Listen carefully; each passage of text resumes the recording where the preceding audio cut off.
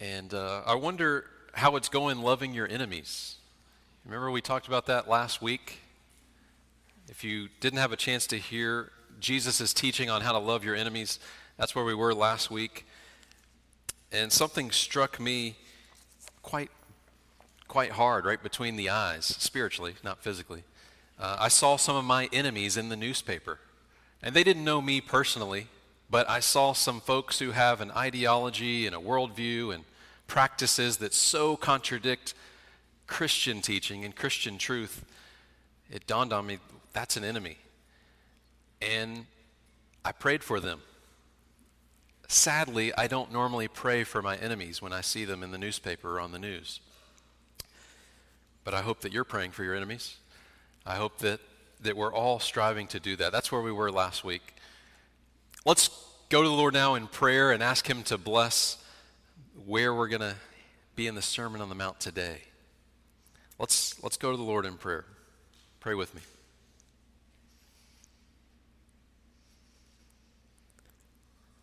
Father in heaven, please help us now to make sense of your word, to love it, to feed off of it, to bask in its warmth as your words are unfolded. It gives light. Help us to feel the warmth of that light, and as we are warmed, as we are changed, to go and live it out. We pray that we would look more like Christ after hearing his words. By your Spirit, it's in his name we pray. Amen. Amen. What happens when you do the right thing, but with the wrong motive? What happens when you do the right thing per se? Motives are important. The right thing per se, but with the wrong motive. With the Tokyo Summer Olympics less than a week away, we're going to start our time with an example of some Olympic high divers who one has a wrong motive, one has a right motive. I'll leave it up to you which one is which. But this opening scene from the Olympics that hasn't happened yet, it's a week away. This could happen, what I'm about to describe. This opening scene is especially for you, youth and children. If you consider yourself young, youth and children, listen in especially to what I'm about to describe of these two Olympic high divers, because if you can understand the difference in these two high divers, you're actually well on your way to understanding Jesus' words for the Sermon on the Mount. All right?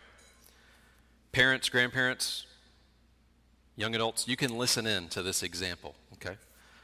All right. Let's imagine there's two Olympic high divers, athlete A and athlete B. And I don't know if you've ever seen the Olympics, but high divers go up to a 10-meter platform, which is about 3 stories tall. They climb up this 10-meter platform, and athletes A and B, they're competitive divers, so they're trying to jump off the platform and enter the water with certain types of flips and spins and certain types of splashes, a small splash, to impress who? The judges, right? So track with me. Athlete A goes to the top of the platform, confidently jumps off the diving board, twists and somersaults and perfectly spins with incredible rotational speed, and then just disappears under the water. That trademark rip sound, that perfect, the master divers can basically have little to no splash. That's athlete A. Athlete B hops up to the platform, but before they jump in the water, they look over at the scoreboard and they realize they are so far behind in points at the Olympics.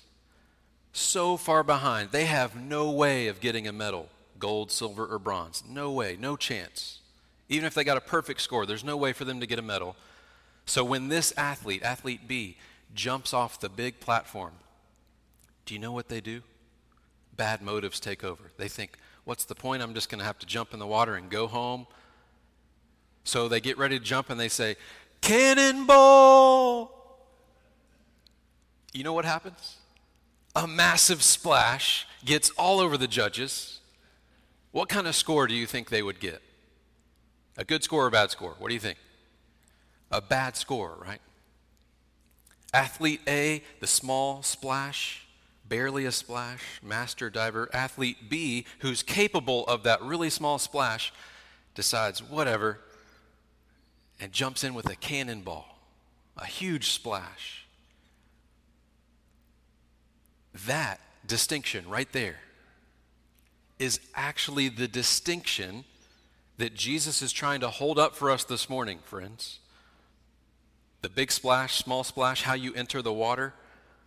What I mean by that, Jesus today is addressing two parallel actions, two ways of giving, where one of the givers wants to call attention to themselves and make a big splash so everyone notices it, and the other type of giver gives in such a small splash way. They're not trying to get more attention grabbing and human praise.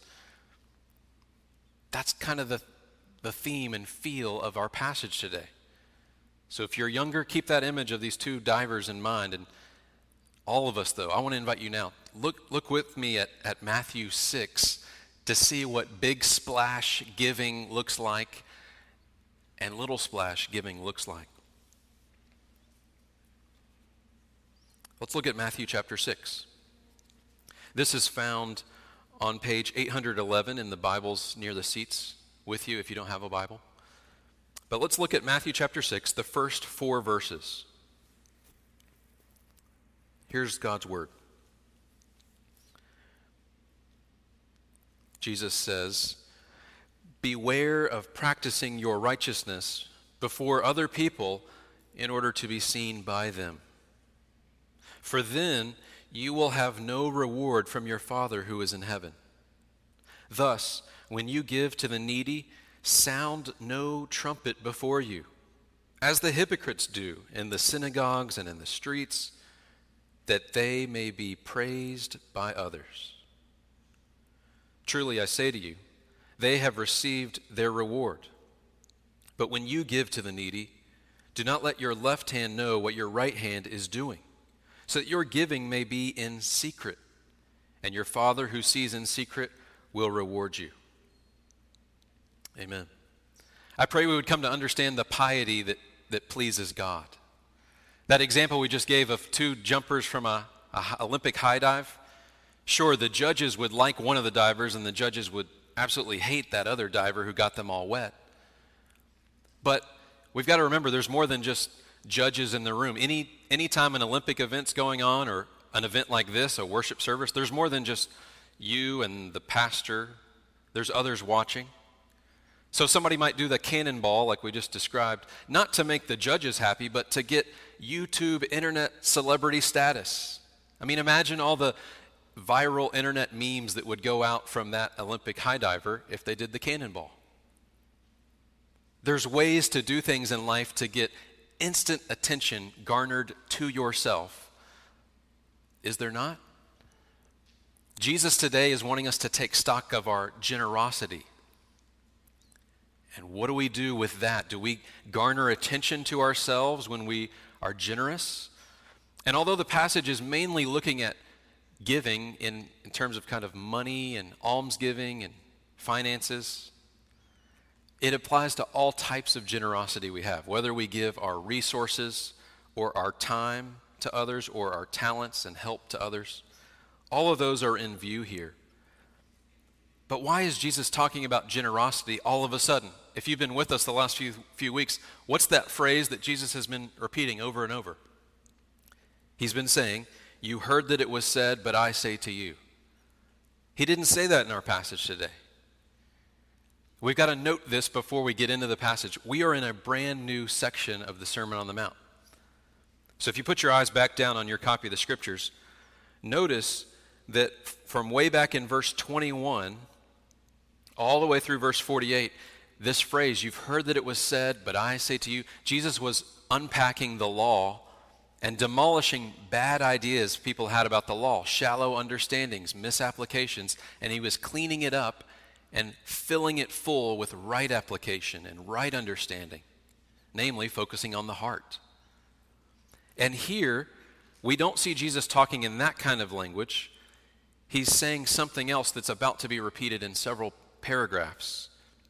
So put your eyes, look at how verses in chapter 6, look at how verse 2, verse 5, verse 7, verse 16, look at the way all those verses begin.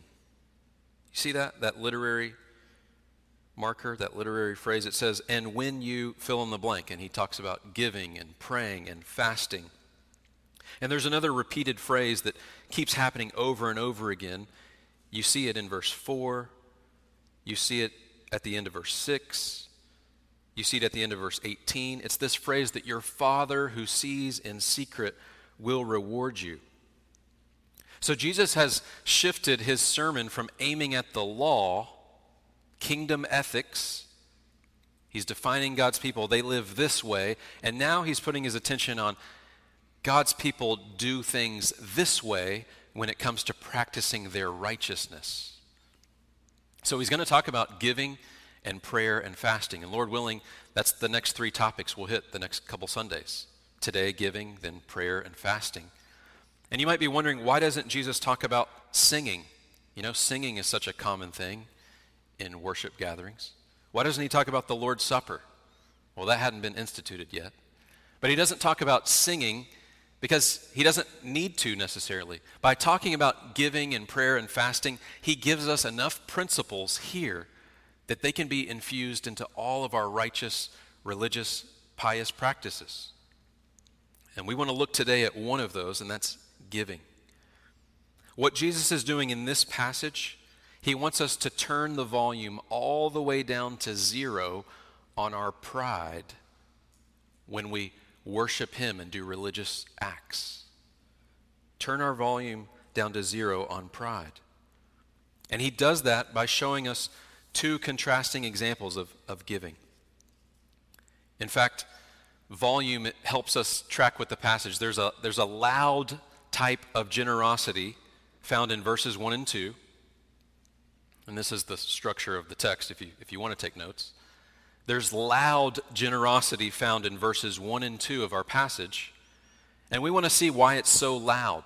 And by loud, I mean noisy in terms of how prideful it is. But then there's a second type of generosity. That's quiet generosity. This is found in verses 3 and 4. And by quiet, I mean how humble it is, how godly, how God-seeking it is. So loud generosity, verses 1 and 2, this is negative examples. Quiet generosity, verses 3 and 4, these are positive examples. They're meant to be kept together in Jesus' teaching. And as we work through this passage, I hope to show you something of the motive and the method and the outcome within those loud and quiet types of generosity. And I would encourage you today, if you're listening, to try to evaluate the ways you tend to give. Whether you feel like you're a generous person or not with your time, talents, and resources, use this as a lens to evaluate your giving tendencies and see if this might encourage you to give more in a particular way that pleases God.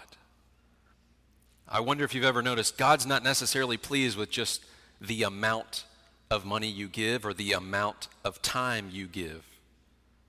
He's pleased with a certain type of way you give it and motive you have when you give it. That's what we're going to see. This is incredible. Look with me. Let's look first at loud generosity.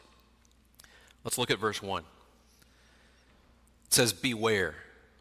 Jesus sets this tone of warning. Be on alert. Beware. Beware of what? Well, he says it there in verse 1. Beware of practicing your righteousness before other people.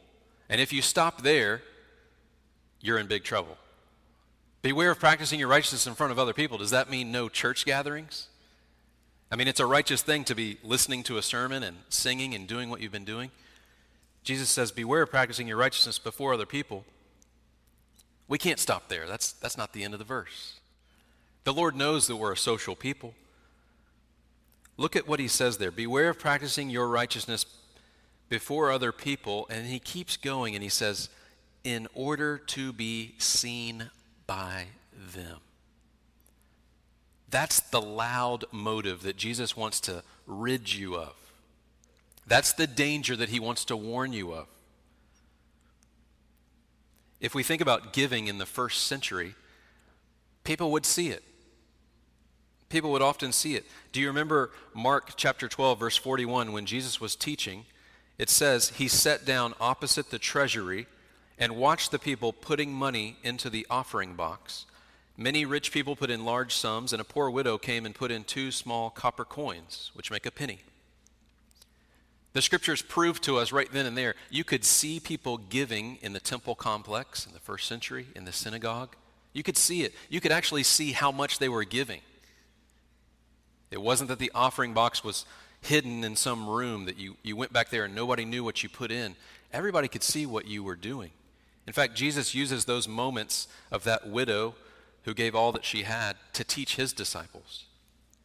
So it's not that it's sinful if someone sees you giving. Again, that's not what verse 1's talking about. That's inescapable at times. Rather, it's the particular motive in the giver that Jesus is highlighting here. So you can see that in verse 1, that key select package of words. Practicing your righteousness before other people, what? In order to be seen by them. Or if you keep your eyes down on verse 2, it says that they may be praised by others. That's what Jesus is taking aim at. It reminds me of what the Puritans have said in some of their writings. They would say things like, under the fair leaves of a tree there may be a worm. Under the fair leaves of your righteous deeds there might be this worm of bad motives. I mean, we've seen this as early as Cain and Abel in the Bible, right? Cain had bad motives that weren't wholly true to the Lord.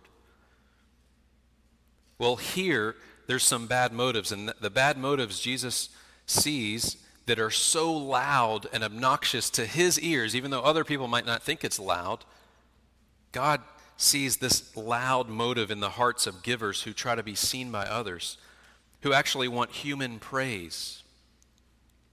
If you put your eyes on verse 2, in verse 2 when it says that they may be praised by others, that word in the original language for praised by others is related to the word doxology or glory, to glorify.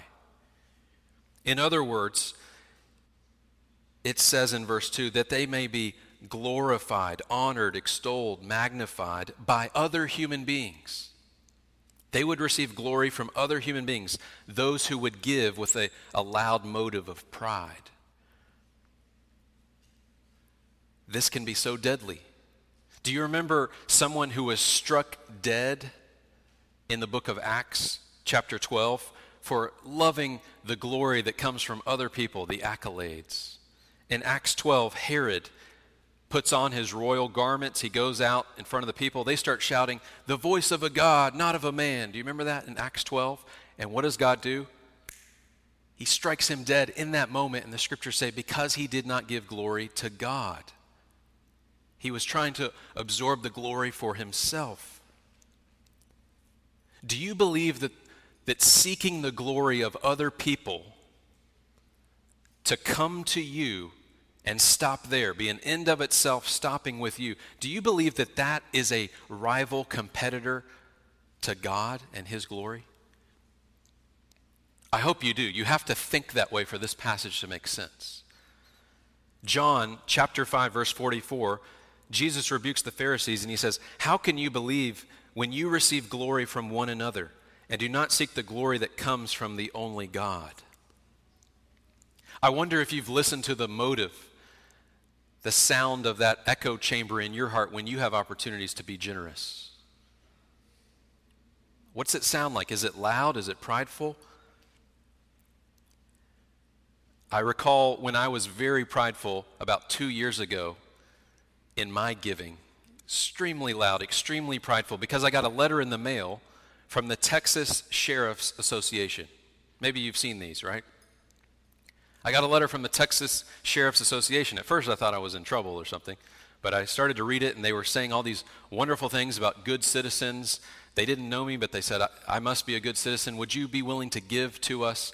And I'm kind of dismissing it halfway, thinking, I pray for our law enforcement, I do different things. But then there was something at the bottom of the letter.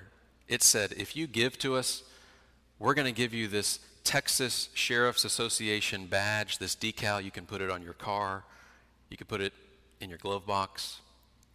And all these loud, prideful motives went off in my heart. I thought, this might be worth giving them $20, $25. That was the minimum amount. Because if I ever get pulled over, the cop's going to see that wonderful, ooh, you give to the Sheriff's Association of Texas, you're on our side, I'm going to let you go. That's what I started to think.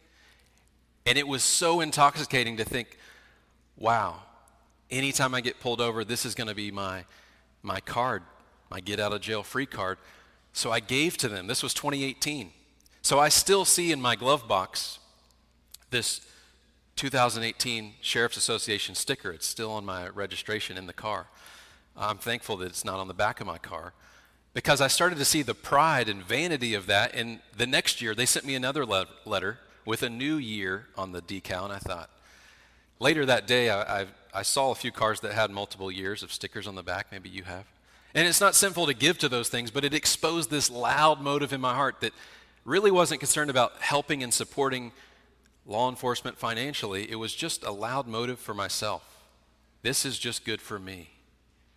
Can you detect the times when there is just this volume that's turned up so loud, maybe nobody else hears it but God, that you're just doing what you're doing in generous ways just to have a motive that would boomerang back to yourself? Jesus wants to get rid of loud motives. He also wants to get rid of loud methods. So if you have loud generosity, most likely it's not just a loud motive, it's a loud method. And that method is actually seen in verse 2. Look again at verse 2. Jesus says, thus, when you give to the needy, negative example here, sound no trumpet before you as the hypocrites do in the synagogues and in the streets. Jesus goes ahead and names it for what it is. It is hypocritical to give with loud, prideful motives. Hypocrites, those who are devoid of genuineness, a word related to being an actor, a stage actor in a play. In fact, 17th century pastor Thomas Watson said, the hypocrite or the stage player, quote, has gone a step beyond the moralist and dressed himself in the garb of religion. He is a pretender to faith, but he makes use of it rather for a cloak than a shield. Close quote. Hypocrisy twists things, doesn't it? Hypocrites look devoted to God on the outside, but they're actually more devoted not to God and his cause. They're actually more devoted to the eyes of others being put on them. And we know the New Testament condemns this, especially in the workplace. Maybe you've heard of a passage like Colossians 3:22. When you serve your earthly masters, don't do it by way of what? Eye service, as people pleasers, but with sincerity of heart, fearing the Lord. And not just in our forms of employment. We can be hypocrites in our religious, righteous, pious deeds. That's why Jesus is speaking about it here. He knows hypocrisy can splash over into all kinds of areas of your life. It's ugly anywhere it shows up, but especially sinful and heinous and deceptive when it shows up in your righteous deeds. That's what Jesus takes aim at. He says, did you notice the method he's saying a hypocrite would employ? Look there in verse 2. When you give to the needy, sound no trumpet before you. This means don't broadcast what you do in a way that's in trying to draw attention to yourself. Don't draw unnecessary attention to yourself. It's fitting that we would use the common phrase, you've heard it, don't toot your own horn. Don't toot your own horn. Sometimes, though, the horn is tooted for you, isn't it? Sometimes there's that bell-ringing charity bucket outside of Walmart or Target or H-E-B or Walgreens during the holidays. There's a charity, there's someone ringing a bell. They're already tooting the horn for you. All you got to do is give. People are going to notice. They're going to notice. They're staring you down as you walk in. In those moments, it can be hard to think rightly about giving. But Jesus is helping us think about never trying to impress someone else or have the fear of man or hope for the praise of man in our giving. Do you think in moments like that, what I just described in the holidays, do you think of those moments as times when, I wonder what somebody else is going to think about me? Jesus is saying, stop that. That's so loud. That's so noisy before the Lord to be thinking about so much about what others are going to think of you. That principle of sound no trumpet means even don't be afraid if your trumpet doesn't sound in front of someone else when they expect you to be sounding your trumpet. It can be very subtle to toot your own horn, can it? When you're generous, whether you're helping someone move to a new home, whether you're giving to a charity or you're giving within church, it can be very subtle to toot your own horn, to try to gain praise, or even to try to prevent others from doubting you. We talked about enemies last week. Sometimes it's very tempting to want to toot your own horn a little bit in front of your enemies to spite them. So whether it's in church or in the streets, be watchful for those subtle ways to toot your own horn. It doesn't mean that you're trying to get everyone's attention. It might be as subtle as you just want that one person to notice. Maybe it's that one person in your family or that one person in our church. Maybe it's just one of the pastors. I really want one of them to see me doing this, fill in the blank. Don't toot your own horn. You may think it's just a soft little blast of a trumpet, but it's so loud and obnoxious before the Lord, and it has a horrible outcome. Did you see the outcome at the end of verse 2? And it even says it in verse 1. The outcome of loud motives and loud methods like that is, as verse 1 says, then you will have no reward from your Father who's in heaven. Why? Verse 2 tells us why you get no reward from being generous like that. Did you see it in verse 2? Do you see the why? It says, truly I say to you, they have already received their reward. Pseudo-piety, ostentatious giving, those kind of acts will win some crowd noise or some pleasing praises from others or even just one person, but then that's all you get. You've already got your reward. And what you got was so fleeting. That's what sin is. That's what sin does. It promises something, but what you get, even if the promise comes true, is so fleeting. You're left even more empty than when you started. You're left craving even more. Sadly, loud motives and loud methods, this loud generosity results and ends with God pulling back his hand of wanting to have given you a reward, but pulls it back because you chose a different reward. Here's where the whole passage takes a turn, though, and it turns the volume down, and there's a way to actually give quietly. This is the second idea here, quiet generosity. We're going to see that here in verse 3. But before we take this turn into verse 3, we just have to pause and ask ourselves, how in the world could someone go from this loud generosity to suddenly being humble and quiet about it? Well, you're in a Baptist church and this is a sermon, so let me use the word you're going to hear often, gospel. Gospel is the means by which you might become a loud giver to be a quiet giver. If you're new to church and you hear people use the word gospel, there is so much stuffed and packed into that word. It has everything to do with the person and work of Christ. You see, God knows that he created us as being, he's the ultimate giver, we're a receiver, but we're made in his image, so we're able to give other things to other people. We're made in his image. As Corinthians tells us, what do you have that you didn't receive? I mean, anything we do have came from him. But the Bible tells us God created us in wild generosity. He's given us a world to inhabit, dominion to take, relationships to have, all these wonderful things to cultivate, a relationship with him he gives us. that we can serve, love, know, worship him. But you know what we do? Pride takes over, and rather than giving to others to please God or giving back to God, honoring and thanking him, we do what verses 1 and 2 just described in a myriad of ways. We want simply praise and thanks to stop with ourselves.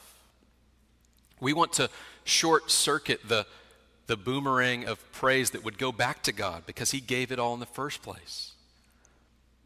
And just like our first parents, Adam and Eve in the garden, all of us have turned inwardly on ourselves and tried to make the praise of other people accrue to us. We've actually, as the Bible describes, set ourselves against God. We incur his wrath because of that, because he's holy and perfect. We're not. We don't need to act like we are God or we're the ultimate source of gifts. We don't need to rob him of glory and praise. The scriptures are very honest, and they say that every person has sinned and fallen short of God's glory. And God will punish in hell all those who have ever tried to rob him of his glory. But God is such a good giver. Despite our rebellion, he loves his enemies. He gives them an opportunity for salvation in the cross of Christ. And Jesus came and willingly suffered and died in the place of all those who would turn away from that prideful rebellion and trust the Lord's sacrifice in Christ's death and resurrection. That's what the gospel news is about. It's about seeing that, trusting in that, repenting of sin, putting your faith in that, and you become transformed as a byproduct. It doesn't mean that you're perfectly generous the rest of your life, but it does mean that you now side with God against your sin of trying to be a glory thief for yourself. And you're actually with God trying to help others praise him more as you praise him more, and you help others praise God. You're all about his glory. That all comes from a transformation of seeing the gospel of Christ and clinging to it by faith. That's the only thing that makes the hinge possible. When we move from verses 2 to 3, we can be tempted to think, okay, I'm just going to live this way and not that way. It has to be the Holy Spirit empowering you because you've been forgiven in the gospel of Christ. You know God's grace, and you now want to live for his glory. It makes you a quiet giver. Let's look at that up close in verse 3. In quiet generosity, let's just first begin with the quiet method, because that's where the text goes, and then we'll look at the motive. Look at verse 3. Look at the method employed. If you're going to be someone who has such a love for Jesus, you would give in a quiet way, not for yourself. Verse 3 says this: when you give to the needy, do not let your left hand know what your right hand is doing. This expression means the opposite of tooting your own horn, the reverse of attention garnering praise to self. So think stealth military aircraft, the stealth bomber that goes in, it completes the mission relatively unseen. The only people who knew about it were the ones who sent it in. You swoop in, you accomplish the mission unseen, it's done. It wasn't about how cool you looked when you did it. It wasn't about how many people patted you on the back for doing it. You wanted the mission to be completed for a higher, a more noble cause. It reminds me to stop and thank those of you who've given water over the last few weeks. Some of you didn't let your left hand know what your right hand was doing because your right hand was holding car keys, your left hand was trying to carry a big thing of water in. And you brought water to the church when we needed it, and you didn't worry about coming to the office to tell each person in the office, I brought waters, look how much I brought. You didn't put your name with Post-it notes on the water in there. You just quietly gave. It was so helpful. I wonder if you noticed the quiet giving on the back of your bulletin today. Look on the back of your bulletin right now. Flip it over. See if you can spot the quiet generosity. See it on the back of your bulletin?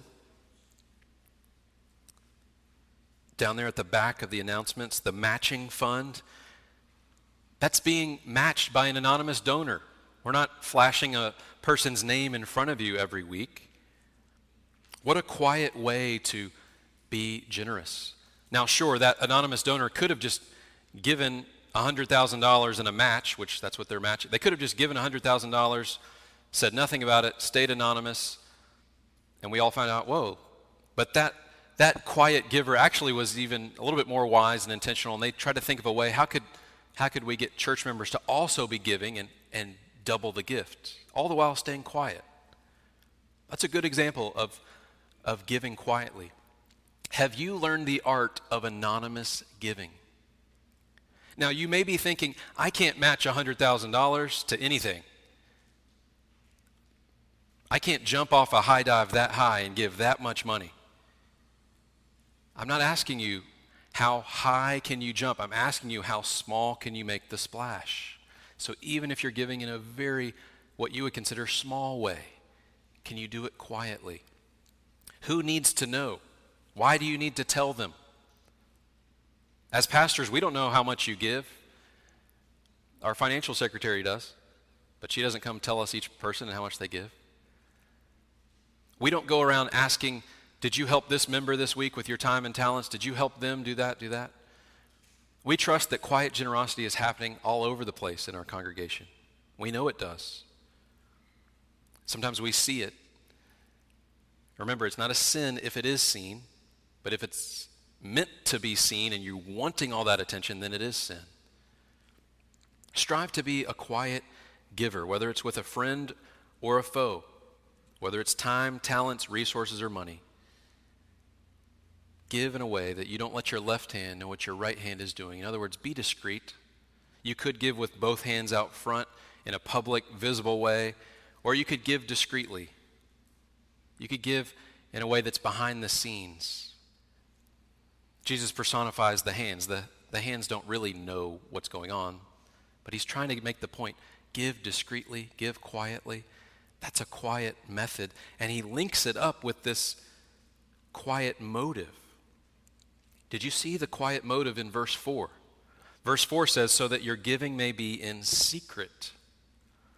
Now, some Bible scholars would say secret, every time secret is used in this passage and in the passage about prayer and in the passage about fasting, secret always means the human heart. It's not a geographical location. I'm not here to split hairs over it, whether it's the human heart or a more quiet, unseen place, but that has great merit to it. Verse 4 says, so that your giving may be in secret. You have given in such a way you're not garnering praise to yourself intentionally. You are giving in a quiet way to honor God. The motive is to honor God.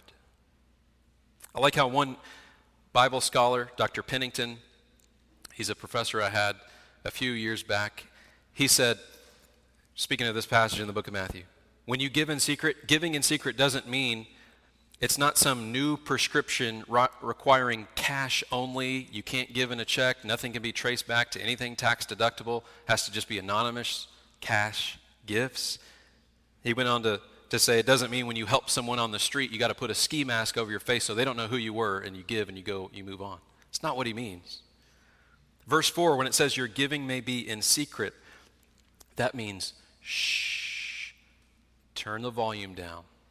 Try to figure out a way to have a motive where you give so that the fewest people who need to know about it know about it. Because your heart's been transformed with the gospel and you already have a good theology. You know that God is the giver and he sees all things. He's omnipresent. He's everywhere. He sees everything.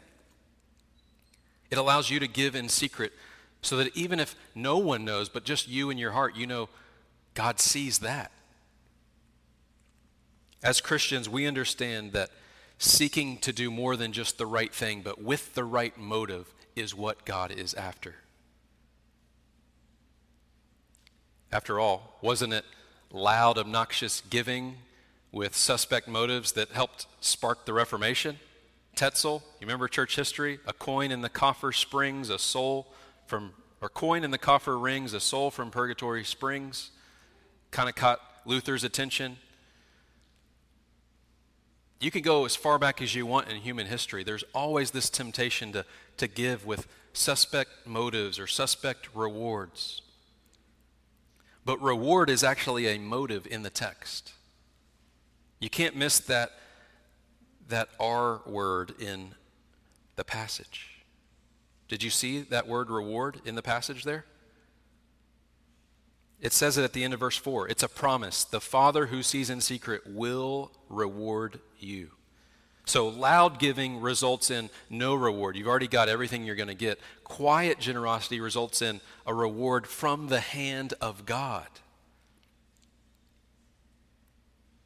Some of you have innocent hearts when you do this, but I hope that you'll grow in maturity. Some of you set yourselves up against God and his rewards as if, I don't know which thing I'm supposed to focus on, God or his rewards. I think he's going to be displeased if I think about his rewards. What do I do? Is it impure if I start thinking about rewards he might give me? Let me put some balm on your soul and say, hey, wait a minute. God is infinitely wise. He's not going to give you rewards in such a way where it's meant to compete with his glory and it's going to ruin your sanctification. What if God in his wisdom, the reward is more intimacy and fellowship with him? What if that's the reward? Would that help you to think, okay, it's good to seek the reward, then the reward might be knowing him more? Don't tie yourself up in knots. Trust the Father's wisdom here that he will reward you. Seek the lasting reward that he gives. All of our deeds will be brought into judgment. God will reward us for the secret things we do, whether good or evil. We can trust that, as 1 Samuel 26:23 says, the Lord rewards every man for his righteousness and his faithfulness. So maybe your temptation is that you don't seek to give or be that generous because you think it's just a loss for me. I'm not really in it for the praise of man, but I don't know if I can give that away. That's going to take away from my time or my resources. Hello, God wants to give to you. Why hold back from getting more from him? This passage actually encourages us to be a giver. This is why Proverbs 19:17 says, whoever is generous to the poor lends to the Lord, and he will repay him for his deed. So it's not this impersonal cosmic karma that's coming after you if you give, and you can expect this balance of things to come back to you later. No, it's a living, personal God. Do you trust what verse 4 says? Let's close today on this outcome in verse 4. Let's just land right here. Your Father who sees in secret will reward you. This is the promise, brothers and sisters. Wake up to it. God will reward you for quiet generosity. He sees at all times because he's there at all times. The hypocrite fools other people, but not God who sees the heart. You will be hard-pressed to give so secretly, so discreetly and quietly that somehow your Heavenly Father doesn't see it. Humble yourself. God is the capital giver, capital G giver. You know that he's already given you what you have to give. And even if you give it away, he wants to give you more. Can you see that overflowing generosity of God, his love, his grace, his mercy? He wants you to just be a conduit of giving. Whether that's when you visit orphans and widows in their affliction and you keep yourself unstained from the world, whether that's when you give financially, whatever type of generosity you are doing, God wants you to be the conduit of grace. This is thrilling.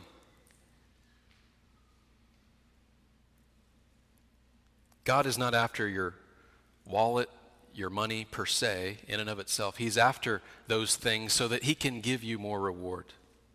He wants to lavish on you. Why oppose him? Why resist him? Why choose instead the fleeting wind of human praise? We could summarize it all by saying prideful, loud generosity is contrasted here with quiet, humble generosity. Which one marks your life? The passage is a wonderful encouragement and a warning. And you may never find yourself at the top of an Olympic high dive, but it was never about the height of the jump anyway. Remember, it's about how you're entering the water. Are you aiming for that quiet, small splash in every opportunity? Keep the volume of pride low. Give quietly. Give generously for the glory of God. Isn't it his glory that what you seek after is always his glory anyway? I mean, what else could you seek besides his glory? Let's give quietly for the glory of God. Let's pray. Heavenly Father, thank you for your generosity. Help us to grow as humble givers. We want to know you more, Lord. Help us to grow as we look to your great love and the steadfastness of your Son, Christ. It's in his name we worship and pray this morning. Amen.